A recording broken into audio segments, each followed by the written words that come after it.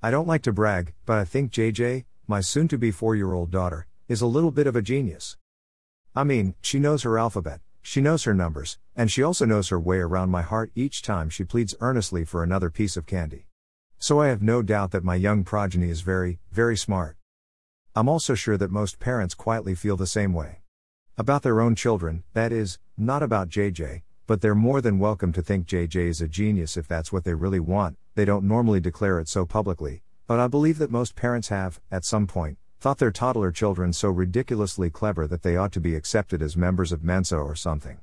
They might even believe that their kids will eventually grow up to put an end to the three biggies that plague our modern civilization: global poverty, third world hunger, and parental humble bragging.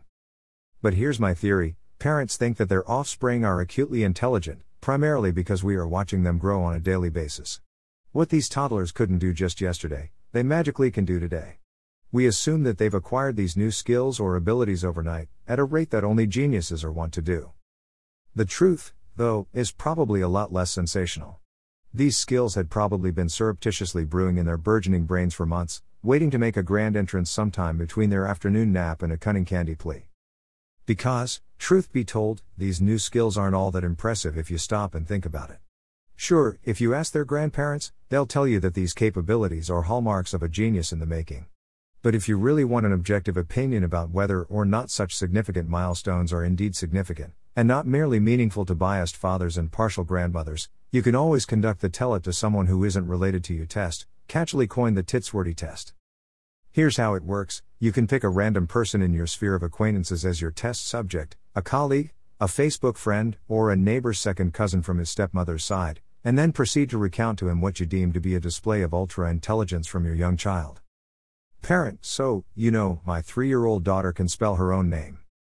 Titsworty test subject: Parent: yeah. All by herself.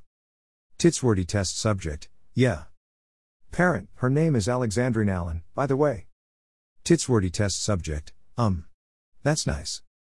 Parent: yeah, it is nice. It's very nice. Did I mention that she's 3? By now, the parent is probably thinking that this person wouldn't be able to recognize a genius if she came up from behind and bit him on his dark matter. Meanwhile, the Titsworty test subject is thinking, do I even know you? I remember the first time JJ recognized her own name on a sticker pasted on her school's shoe locker. You could have sliced my beam of pride with a cleaver. She was on her way to nursery class and had just removed her footwear at the school's entrance. Meanwhile, I stood behind her repeatedly exhorting her to find her spot in the shoe locker, marked by a sticker with her name on it. Where should you keep your shoes, JJ?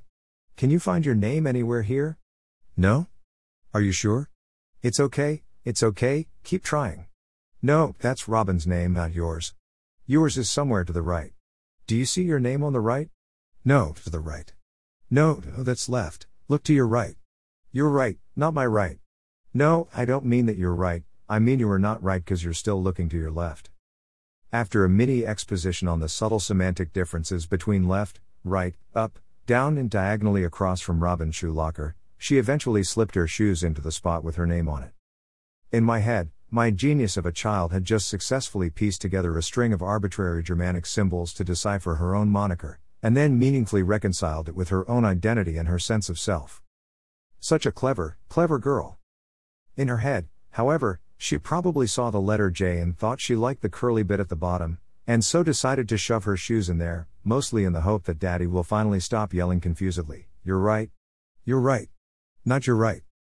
Young JJ might have some ways to go before she sorts out her right side from her left, so we won't be pinning our hopes on her becoming a successful air traffic controller anytime soon.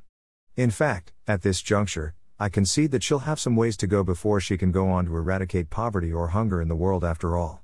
But one thing I know for sure, she's on track to decimate one parent's humble bragging.